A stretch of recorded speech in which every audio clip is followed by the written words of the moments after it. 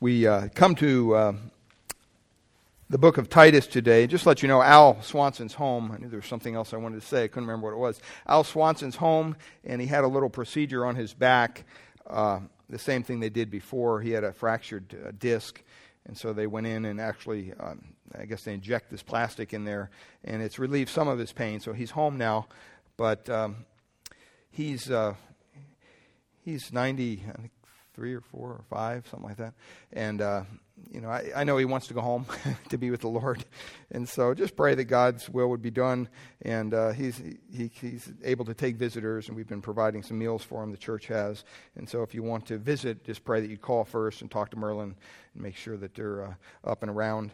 But he's doing well, and he wanted me to let you know he appreciates your prayers for him and Merlin. Well, as we turn our hearts to God's Word this morning, Titus, the book of Titus, it's another one that we'll be going through.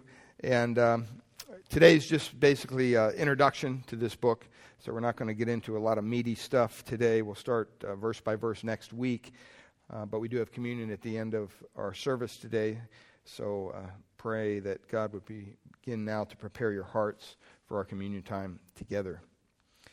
But as we ponder the book of the letter, really, of Titus, Paul to Titus. When you think of America, I don't know about you, but I think of it as a Christian nation. And you may say, wow, really? Yeah, I do. There's been a lot of debate lately whether we want to still have that label. But it was true at the start of our nation anyway. And it seems to me that no one would argue that we are still somewhat a Christian nation. And by that, I mean basically we still have the vestiges of American heritage in our Constitution and laws, even though they don't acknowledge that. And so we have the roots there. But I have to tell you, in practice, we are thoroughly a pagan nation. We really are. I was driving to church early this morning. I heard on the news that, I think it was in some big city, some kids were playing in an alley and they heard something crying. They thought it was an animal. And it was a 3-pound baby, just discarded like a piece of trash. And I'm thinking, who does this? Who gives birth to a human being and decides maybe it's an inconvenience and just dumps it in the trash? At least drop it off at the fire department or the police department. Drop it off at a neighbor's house. Stick it out on the street. Do something with it, but don't put it in the trash. Our country is thoroughly removed from the things of God. T.D. Price said this: Christianity is the least concerned about religion of any of the world faiths. It is primarily concerned about life. Over the past 40, 60 years, there's been a major shift in our country. Just unbelievable. I remember growing up, watching shows like Leave It to Beaver. I'm not old enough really to do the Father Knows Best thing, but some of you are. Or Ozzie and Harriet. But I remember My Three Sons. I always liked the intro to that, the little animation they used to do. I grew up more in the realms of the Brady Bunch and things like that. I was watching a show the other day that was called Where Are They Now? And it was talking about some of the actors from the Brady Bunch. And they were talking about the shared bathroom that the girls had in one of their in their house there in the Brady Bunch.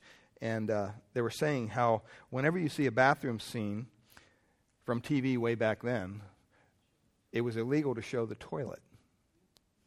So you never saw the toilet. And I thought, boy, how far have we come? I mean, they show the toilet and everything else now. That's the problem. See, back then, families were where the father worked to support the family. The mother usually was a homemaker. The children were all from the same original marriage. And that was normal. That was normal. And now it almost seems like across our land, such families are just statistically almost in the minority. I mean, sexual immorality has always existed. But back then it was kind of shameful. It was kept from public view. Now it's flaunted. Miley Cyrus. Do I need to say anything further? It's difficult to find movies that do not assume that sex outside the marriage is acceptable. I mean, back then, in those days, homosexuality was universally regarded as a sinful perversion. Even you can read in psychiatric journals, and they listed it as a deviant condition which needed to be cured. If you were to say such thing today, you'd be called judgmental, probably be arrested. I mean, now we call it gay pride. Even in many churches, they do not regard homosexuality as a sin. To embrace them, they look at it as an alternative lifestyle. And if you dare to call it a sin, you're designated as a right-wing, radical, judgmental, born-again, crazy Christian. I think in our land it will soon become a hate crime to say anything negative about homosexuality. And so when we look at the book of Titus, this little letter that Paul wrote to Titus, overall, as we're going to read through the entire letter this morning, it is a letter and it was meant to be read in one sitting, so we're going to do that. You can follow along in your Bibles. But I want you to ask this question: how can we live as God's holy people in such a pagan society? How can we live as God's holy people in such a pagan society, a pagan world, a pagan country? And Paul's short letter to Titus addresses just this problem. You have to understand, sometime after his Roman imprisonment, before his second and final imprisonment, Paul visited Crete. And he visited with Titus. And he left him there to help resolve some of the problems that he saw in these small little struggling churches. And he wanted them to get a kind of a foothold in that pagan culture. Because overwhelmingly the odds were against them to succeed as a church. Crete is an island. It's about 160 miles long, and it's between 7 and 35 miles wide. It's situated off the southern tip of Greece in the Mediterranean Sea. And the Cretan people, if you know anything about them historically, they acquired a notorious bad reputation in the Roman world. They were just bad people. Paul cites one in verse 12, chapter 1, we'll read that. But he says, Cretans are always liars, evil beasts, lazy gluttons. He cites one of their own poets. And as he says that, I don't know if you ever heard of the liar paradox, but the liar paradox basically concludes this: if the Cretan making the statement is telling the truth, then he is lying. But if he's lying about Cretans always lying, then Cretans don't always lie. See, Paul kind of used that tongue-in-cheek to bring to the surface their reputation. They were such notorious liars that in the Greek language they coined a word, kredizo, which means to play the Cretan. And what it meant is kind of like, you've heard the word to play the hypocrite. Well, this meant to play the liar. To be Cretan, you were just considered to lie. When you opened your mouth, lies came out. And so you had the seed of the gospel somehow planted and sprouted in this very inhospitable Cretan soil. Cretans had been present in Jerusalem on the day of Pentecost, where they heard the disciples speak in their language of the mighty deeds of God. We see that in Acts chapter 2, verse 11. And probably some of these Hellenistic Jews were converted when Peter preached and later went home to plant churches. But the Gentiles here who got converted, they brought to the table some baggage. We all do, don't we? I mean, when we're saved, we come to Christ as we are. We repent of our sins. We turn from our sins. We trust in a Savior. And then God doesn't say, oh, wait, you're not good enough yet. No. He says, come as you are. I'll make you what you need to be. I'll impute on you the righteousness of Christ because you don't have any righteousness of your own. Amen? And so the Gentiles who got converted, they always brought a lot of baggage with them. And we all do that. We all have baggage. We have emotional baggage, physical baggage. We have all kinds of things going on. People don't even see sometimes. And as verse 11 indicates here, as we read through this, some of these Jews, these Hellenistic Jews, were promoting even false doctrine, which made for a very difficult situation for the new churches, specifically for Titus. And he had a very incredible track record of dealing with some of these difficult problems. Titus did in Corinth. So Paul left him here in Crete to get the church kind of on solid ground, get him some solid footing. And he wrote this letter to him and to the churches, by the way. He wanted it read to the churches, to basically give them some instruction on how to be the people of God in such a pagan culture, such a pagan society.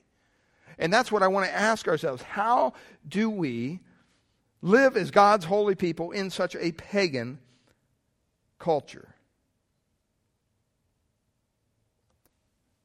He gives us the answer, which is to be God's people in a pagan culture. We who are saved by God's grace must engage in good deeds under the authority of the local church. To be God's people in a pagan world, beloved, we who are saved, how are we saved? By God's grace, grace alone. We have to, as saved people, be engaged in good deeds. That, by the way, God tells us in His Word has prepared for us beforehand to do. And we need to do that under the authority of the local church. See, some people, they'll get saved by God's grace and they engage in good deeds, but they don't go to any church. Church is filled with hypocrites. I don't go to church. And the reason they don't go to church is basically because they have an issue with authority, especially in a church. Be real frank, that's why some people, they'll go to a church for years. They'll never join a church. They'll never place their membership in the church. Why? They have an issue with authority, especially in the church. So those three strands of this statement recur throughout the book. One, salvation by grace. We see it over and over again. Number two, good deeds as a result of salvation. Not that you're saved by your good deeds. We're not saying that.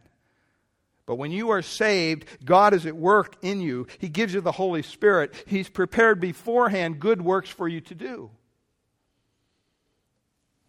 And then thirdly, the authority of the local church. Another strong theme throughout the book is one of sound doctrine, especially as it results in godly behavior. Usually where you find bad doctrine, you find bad behavior. If you dig deep enough, you find bad behavior. You don't have to look too far in the modern day charismatic movement with all the word of faith and everything, all their words that they're saying. You just scratch the surface. It's built around sensuality. It's built around sexual immorality. It's built around a hunger and a greed for money. Wherever there's bad doctrine, there's bad behavior. So chapter 1, as we read through this, you're going to see it expresses a need for godly leaders within the local church, especially their role in refuting false teachers. Chapter 2 stresses the importance of various groups within the church practicing good deeds in their daily lives, not just on Sunday, every day when you go to work, when you go to school, whatever, as a result of their salvation. In other words, letting your light shine before men, being the light, the salt of the world in which we live. And then chapter 3 focuses on the church's godly behavior in a world as a result of God's grace.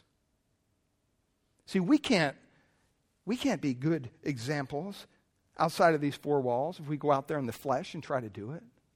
Get our little list of to-dos and not to-dos and go out there and try to live some, moral life. We have to live each day, Paul says, by the Spirit of God. He says, be continually filled, right, with the Spirit of God. Continually controlled, Ephesians tells us, by the Spirit of God. Don't carry out the deeds of the flesh. If you're controlled by the Spirit of God, you won't carry out the deeds of the flesh. Because we live in a fleshly society. We live in a pagan society. And so we need some footing, some grounding upon which to live this life that He's called us to live. One thing you're going to notice is the flavor of this book is very practical, but in each chapter there's incredible doctrine. Incredible doctrine. And even though this is Titus is one of Paul's shortest letters that he wrote,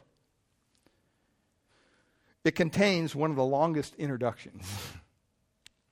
Basically, verses 1 through 4 are a single, very difficult to kind of diagram, to break up sentence. Just a run-on sentence. And all of the themes that he's going to deal with are found in the first 4 verses. Summed it right up for us, right out of the start here. All the themes are dealt with right there in verses 1 through 4. I mean, maybe Paul intended for the churches to read this letter, not just Titus, because maybe he felt that it was necessary to spend more effort setting forth his own credentials and the nature of God's salvation, because that's what he does. Well, open your Bibles to Titus, and we're going to read through it. It's only going to take 5-10 minutes. But I really believe that when we read it in its entirety, that helps us to see the Word of God in its context. So follow along with me. Titus chapter 1, verse 1. Paul, a servant of God and an apostle of Jesus Christ, for the sake of the faith of God's elect and their knowledge of the truth, which accords with godliness, in hope of eternal life, which God, who never lies, promised before the ages began, and at the proper time manifested His word through the preaching with which I have been entrusted by the command of God our Savior. To Titus, my true child in a common faith, grace and peace from God the Father and Jesus Christ our Savior. This is why I left you in Crete, so that you might put what remained in order, and appoint elders in every town as I directed you. If anyone is above reproach, the husband of one wife, and his children are believers, and not open to the charge of debauchery or insubordination, for an overseer, as God's steward, must be above reproach. He must not be arrogant or quick-tempered or a drunkard or violent or greedy for gain, but hospitable, a lover of good, self-controlled, upright, holy, disciplined. He must hold firm to the trustworthy word as taught, so that he may be able to give instruction in sound doctrine, and also to rebuke those who contradict it. For there are many who are insubordinate, empty talkers and deceivers, especially those of the circumcision party. They must be silenced, since they are upsetting whole families by teaching for shameful gain what they ought not to teach.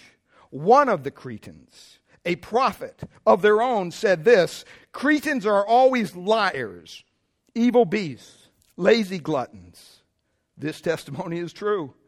Therefore rebuke them sharply, that they may be sound in the faith, not devoting themselves to Jewish myths and the commands of people who turn away from the truth. To the pure all things are purer, But to the defiled and unbelieving nothing is pure. But both their minds and their consciences are defiled. They profess to know God, but they deny him by their works. They are detestable, disobedient, unfit for any good work. Chapter 2, but as for you, Titus, teach what accords with sound doctrine. Older men are to be sober-minded, dignified, self-controlled, sound in faith, in love, and steadfastness. Older women, likewise, are to be reverent in behavior, not slanderers or slaves to much wine. They are to teach what is good, and so train the young women to love their husbands and children, to be self-controlled, pure, working at home, kind, submissive to their own husbands, that the word of God may not be reviled. Likewise, urge the younger men to be self-controlled. Show yourself in all respects to be a model of good works, and in your teaching show integrity, dignity, and sound speech that cannot be condemned, so that an opponent may be put to shame, having nothing evil to say about us. Slaves are to be submissive to their own masters in everything. They are to be well-pleasing, not argumentative, not pilfering, but showing all good faith, so that in everything they may adorn the doctrine of God our Savior.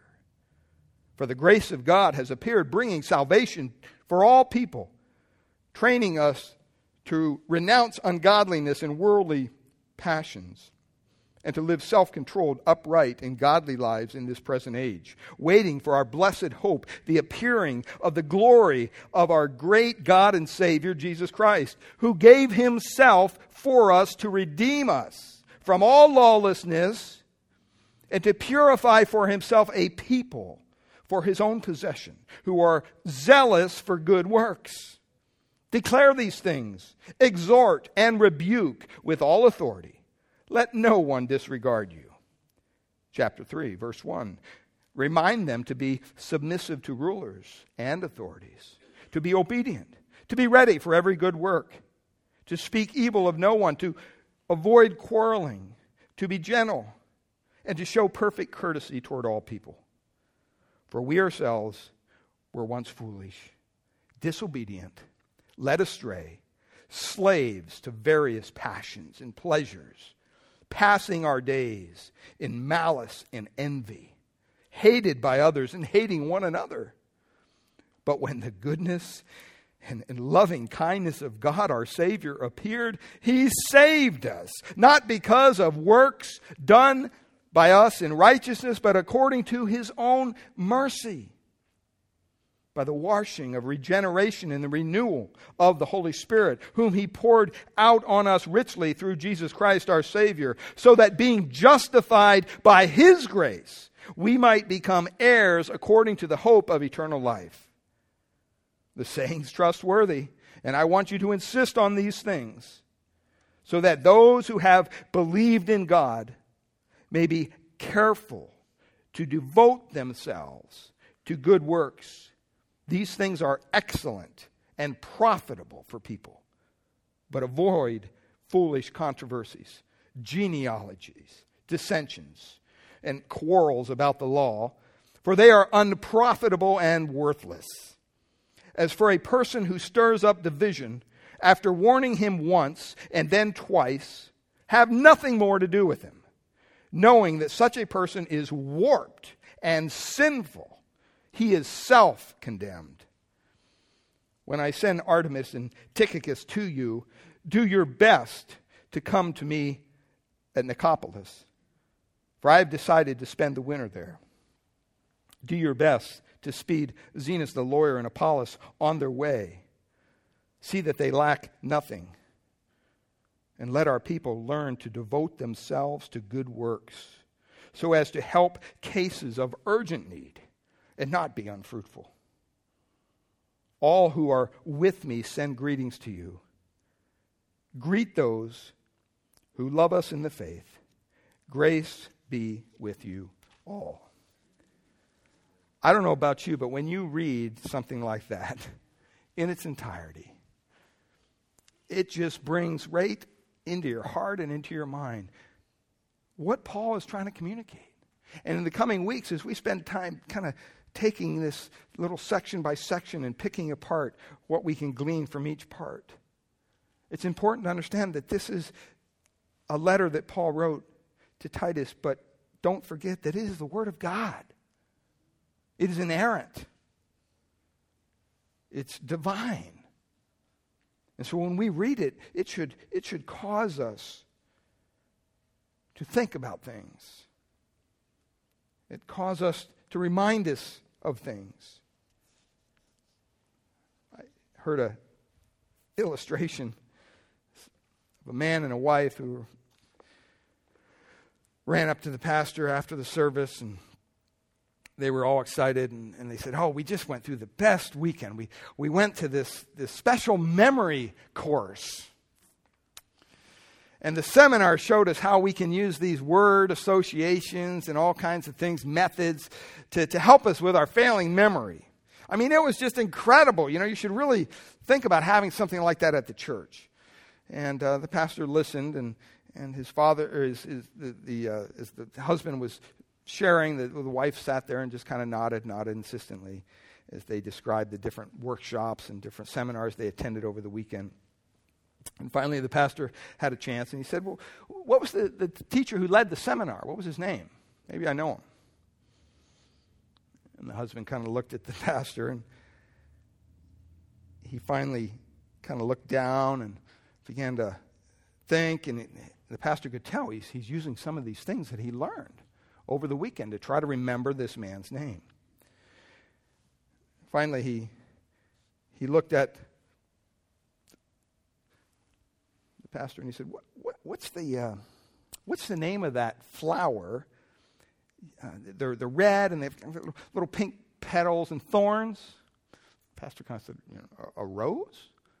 Yeah, rose. And he turns to his wife and says, "What was the name of that teacher's?" Now, I'm sure you've heard that before. It's just a silly story. But you know what? Sometimes we need to be reminded of things. Sometimes our methods for remembering things, even they fail. Sometimes our methods for trying to live the Christian life the way God called us to live it fails because they're our methods, they're not God's. We set up certain rules and we devise certain systems on certain beliefs or practices, only to discover in the end nothing works out as it was planned. We've all, after the first of the year, had some big crusade. "Oh, I'm going to read through the Bible in a year. I'm going to have devotions every day. I'm going to do all this." And by week 3, we're going, "Wow, what happened?" I'm 2 weeks behind, and we're only in the 3rd week.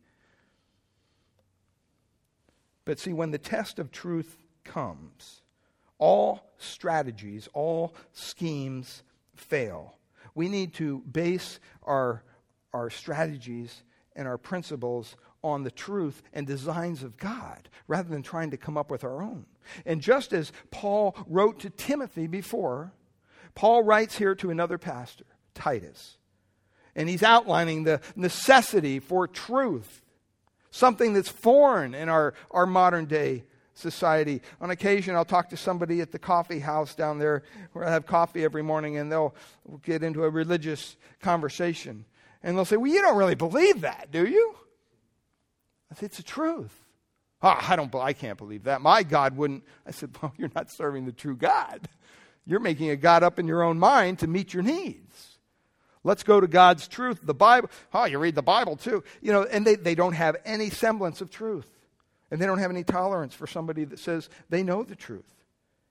And so there's a need here for Paul to inform Timothy that, there's a necessity for truth, number one. There's also a necessity for strong biblical leadership. And there's a necessity for Christians to be called to live godly lives. And the essential nature of the church is made up of these believers. See, the problem with the churches today is not the fact that, they're using some program that doesn't work. That's not the problem. The problem with a lot of churches is that they've so compromised their standards that they're a church of the world. The world has filled up their church. And so they got all sorts of problems going on. And they try to handle them biblically, but the people aren't even open to that, so they kind of rebel, and you got all this chaos going on. The church of Christ is to be made up of believers, beloved. That doesn't mean that we don't welcome unbelievers here to worship with us. We do. We always do. And we hope that you feel and you see the genuineness of our faith. We hope that you see the glory of Christ. Because He's the only one that can meet your need. We can't. Saw a thing on a sign of a church one time. It said, "The church that will meet your needs." And I thought, how silly is that? I mean, Christ is the only one that can meet our needs. And Paul calls us to remain faithful to the fundamentals of the faith. We have to understand what they are, to focus on truth and godliness as prescribed by God through Jesus Christ. And if you don't do that, what happens is you become entangled with all kinds of false ideas and false systems. I've heard of pastors dealing with things in their church, and the theology that they deal with is across the board. It's just a mess. They have all kinds of, they welcome everybody. And so they have people plugged in from all kinds of theological backgrounds and doctrinal misunderstandings, and you wonder why they have problems. We're called to be one in the body of Christ. We're called to come together and focus on our unity in Christ, but we're also called to come together and to study and to teach God's inerrant, inspired word. And to do it in a way that brings Him honor, brings Him glory. We don't have a corner on the truth. Okay, we all have the same Word of God. He's given us this gift. But when you start reading into certain texts what it means and not taking them in their context, I have issues with that. Because that's where you get off on rabbit trails. And you can make any verse mean what you want it to mean if you study hard enough and explain it in such a way. So in a nutshell, basically, Paul is establishing his authority as an apostle, one whom God has entrusted the message of salvation and eternal hope. And then he proceeds to outline for Titus the qualifications of officers in the church. And much of what we're going to read in Titus is similar to what the women will be studying as they go through 1 Timothy, even including the warning of false teachers. But let's look just briefly at some just background information. Like I said, we're not going to get into the meat of the text today. This is just to kind of help us understand what we're dealing with as we go into this. First of all, the author of the book, obviously it's Paul. The letter identifies Paul as, first of all, a servant of God, verse 1. Or a slave of God is a better way to put that. Sometimes we don't, politically correct, we don't want to use the word slave anymore, but that's literally what it means. The fact that he became a slave for Christ. Here is someone who was imprisoned for Christ, and yet he was still willing to be a slave for Christ. He's also known not only just as a servant or a slave, but it says that he's an apostle of Jesus Christ. He's one who was sent by Christ himself. Remember, at his conversion on the Damascus road there, on the way to Damascus, when he was converted, Christ literally came down and made a personal appearance just for him. That's why he's an apostle. See, that's why today we don't have apostles in this sense today, because Jesus isn't popping out of heaven appearing to people last time I checked. Now you'll hear that, but the Bible that I read says that our Lord is where? At the right hand of the Father. So when you hear somebody claiming apostolic authority, be careful. Now, we're all sent ones in the general sense, right? We're all followers of Christ. We're all sent out by Him. We're all apostles in that general sense. But these apostles had certain miraculous gifts attributed to them. They had the gift of healings. They had the ability to cast demons out. They had the ability to do all sorts of sign and wonders beyond what the normal disciple would have. And that's what Paul was. He was a slave of God. He was an apostle of Jesus Christ. And he was also, verses 12 and 13, let us know that he understood his audience. He understood that Cretan society. He had done some study about the people that he was trying to reach. Sometimes I think we should take a lesson from that we should step back, and when we go out and we evangelize, we should understand who we're evangelizing. It does no one any good, really, to stand on a corner with a big, sandwich board on you, repent or go to hell. I mean, that doesn't do any good. Get to know people, talk to them, find out what their needs are. Maybe they have issues with their family. Maybe they have issues in their finances. Maybe they're homeless. Who knows what their problems are? But take a few moments, and that's all it takes to communicate with them. Don't just throw a tract in their face and run away. And once you do that, you almost establish the right to be heard. They'll dialogue with you. They'll talk about even spiritual things. He was knowledgeable of this Cretan society, and he was also anxious for the return of Christ. I love that in verse 13. You can just hear the passion of chapter 2 in his voice, waiting for our blessed hope, the appearing of the glory of our great God and Savior, Jesus Christ. Are you excited about the appearing of the Lord Jesus Christ? I hope you are. I hope that you're waiting, man. You can't wait. I mean, is today going to be the day? I woke up this morning early. I'm driving over to church, and the clouds were just painting this weird picture in the sky. And I thought, whoa, this would be a cool time to come back. Just look kind of, the sun was just coming up. I don't know about you, but I'm anxious for the Lord to return. But you know what? I also know there's a lot of work to be done. And He's left us here to do it. That's the author of the book. Let's look at the recipient. What do we know about Titus? We know from Paul's writings that, first of all, Titus was a convert. He calls him his true son in the faith. So Titus was someone who Paul reached out to, and God used him to bring the truth of the gospel to him. Titus came to Christ, and then Paul kind of took him under his wing. He discipled him.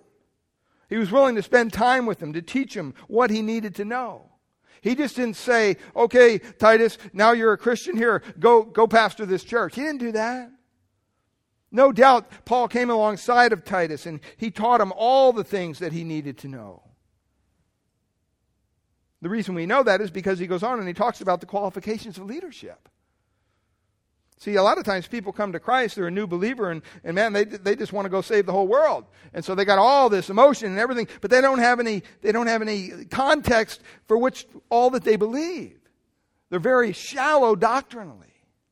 And they need to take time, and they need to learn to grow in their faith, and God will use them. So many times you see people like that. They go off kind of all emotional, and they're excited about their faith. And we love to see people excited about their faith. I try to keep those kind of people away from other people in the church who aren't excited about their faith. Because usually the contagious thing doesn't work the other, it works from the non-excited to the excited, not the other way around. But Titus here was a convert of the Lord Jesus Christ through Paul. But he was also his companion. And we see that in the verses there, Acts and Galatians, at the Jerusalem Council. He supported Paul there. He was also a comfort to Paul. Sometimes, people want to come alongside and whatever, but they're not a comfort. We need to be reminded, we're called to kind of be willing to help out and support in different ways, but do it in a comforting way. Don't do it in a threatening way. And then fourthly, he was a confidant of Paul. And if you look at 2 Corinthians, just real quick, 2 Corinthians chapter 7.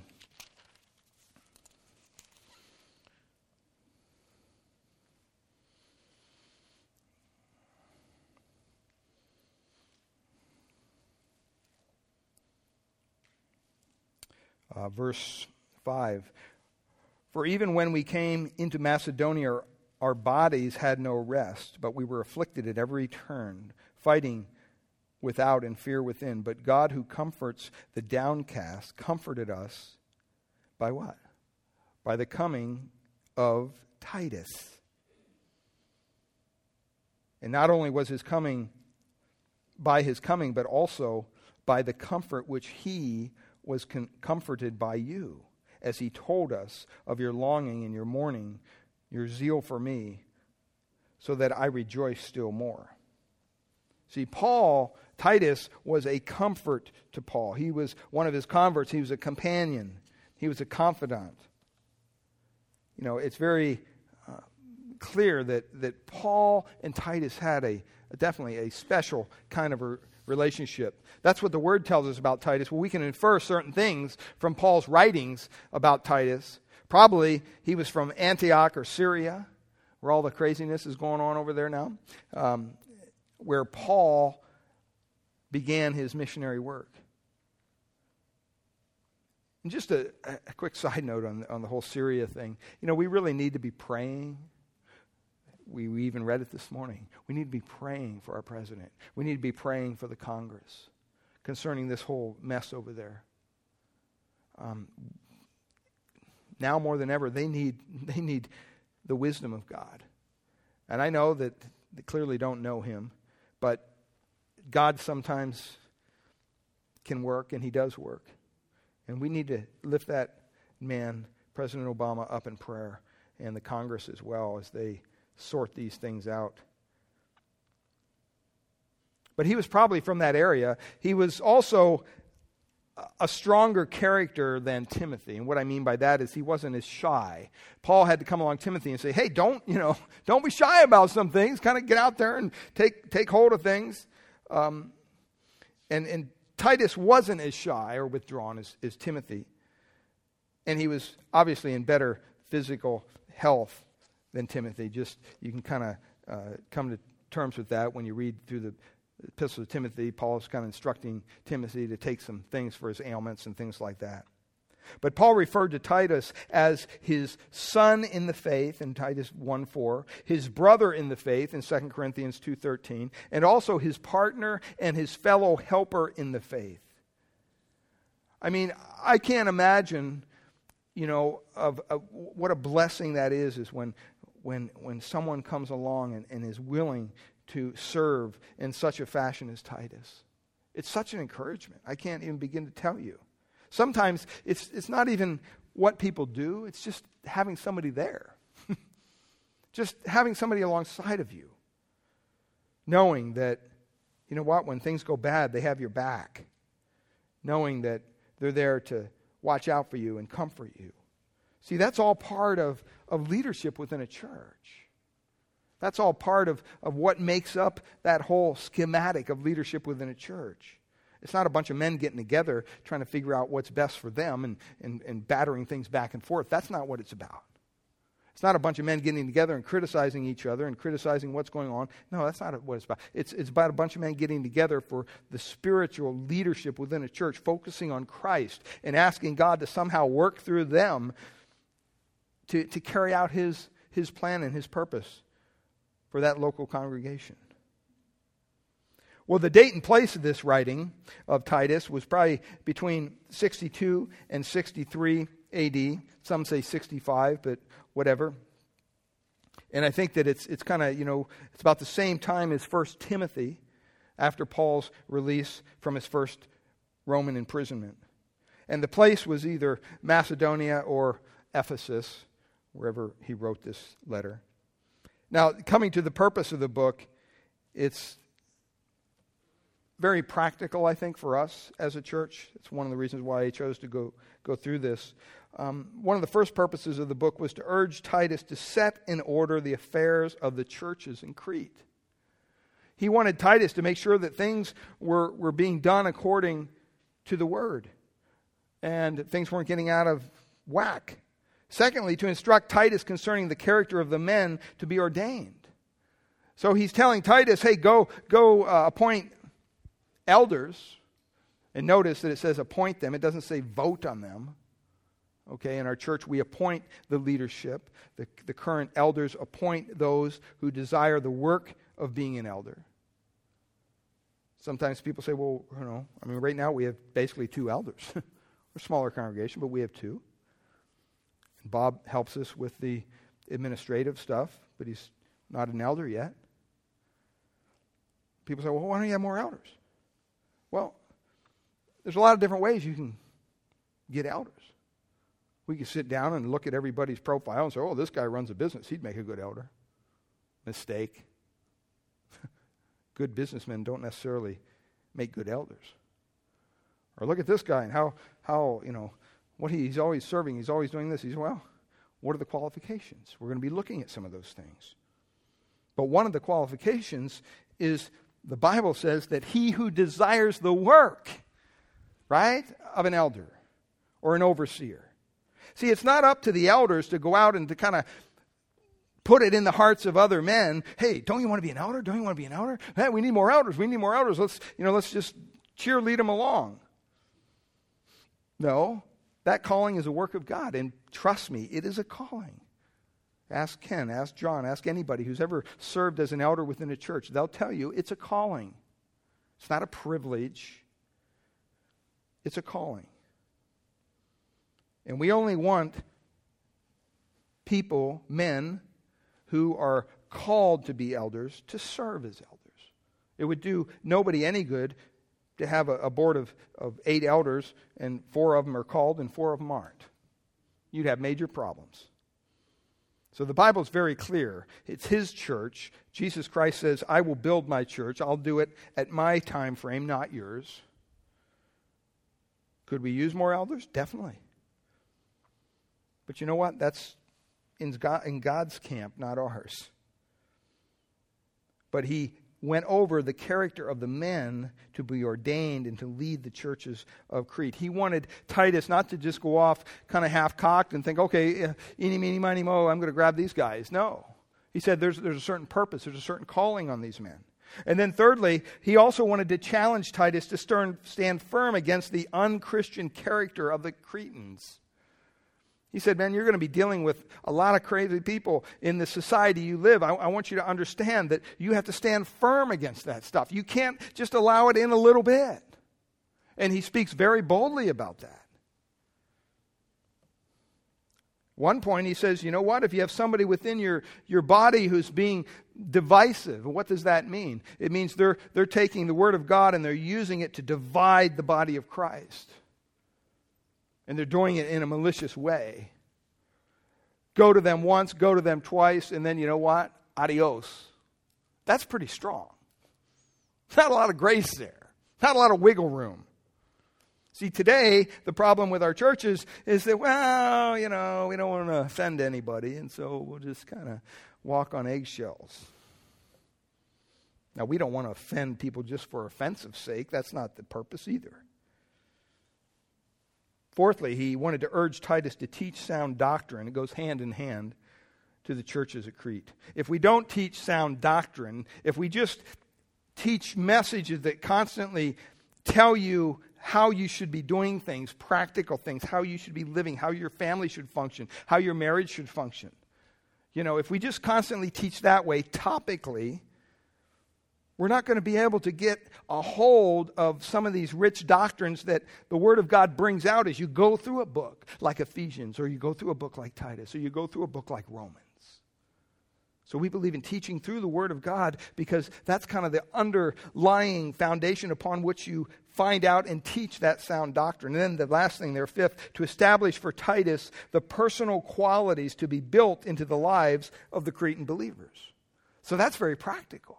See, that's where you get, okay, you're going to call yourself a believer. Well, here's what makes up the life of a believer. Here's how that works. A couple keys in the book. Key thought, order in the church. Key phrase, set in order. Key verses, chapter 1, 5, 2:1, and 3:1. Several key words. The word good, 11 times. Good work, 6 times. Faith, 5 times. Sound, 5 times. And when you look at the general outline, you can just kind of summarize it as chapter 1 deals with great leaders in the church. Chapter 2 deals with good laymen in the church. Chapter 3 deals with godly living in the church, by the church. And so as we begin to look at those different things in the coming weeks together, I pray that you would take this book. I challenge you to read it through every day. It took us, 5-10 minutes to read it? Read it through every day. You'll know it better than I do. That's what it's about. Don't take what I'm saying. You should be out there being Bereans. You should be studying it. You should be reading it. Become familiar with this little one-page book in your Bible called Titus over the next several weeks. And I'm sure that God will bless our time together as we go on this adventure. All right, well, let's prepare our hearts for our communion time. Father, we thank you for this morning, Lord. I know this is just a general introduction to this study, but Lord, I do know that you do want us to understand that you do need great leaders in your church. Father, we need leaders in our church. Lord, we need good members. We need laymen who will do the works that you've called them to do. We all need to live lives that are godly before a lost and dying world so that somehow they can see the glory and majesty of our Savior, the Lord Jesus Christ. Father, we pray that this morning, if there's any here who has yet to trust you as their Lord and Savior, if there's any here who has yet to cry out to you, Lord, be merciful to me, a sinner, to acknowledge their sin before a holy God, to acknowledge their need, and sometimes that's a humiliating thing to do. I know as men we don't want to acknowledge needs when we have them. We want to try to work it out on our own. But when it comes to salvation, we can't. And even we read this morning that your grace has appeared to all men, and it's appeared through the Lord Jesus Christ. And Father, as we prepare our hearts for this communion time, I pray that we would make sure that there's nothing in our own heart that would bring dishonor to you in any way. That, Father, we would search our hearts, and if there's confession that needs to be made, your word says that when we confess our sins, you're faithful and just to forgive us our sins and cleanse us from all unrighteousness. And it's all because of what Christ did on Calvary. And Father, if there's any here who don't know you, I pray that today would be the day that you introduce yourself to them, that you tug at their heart one more time, and that they would respond in faith. We thank you and we pray in Jesus' name. Amen.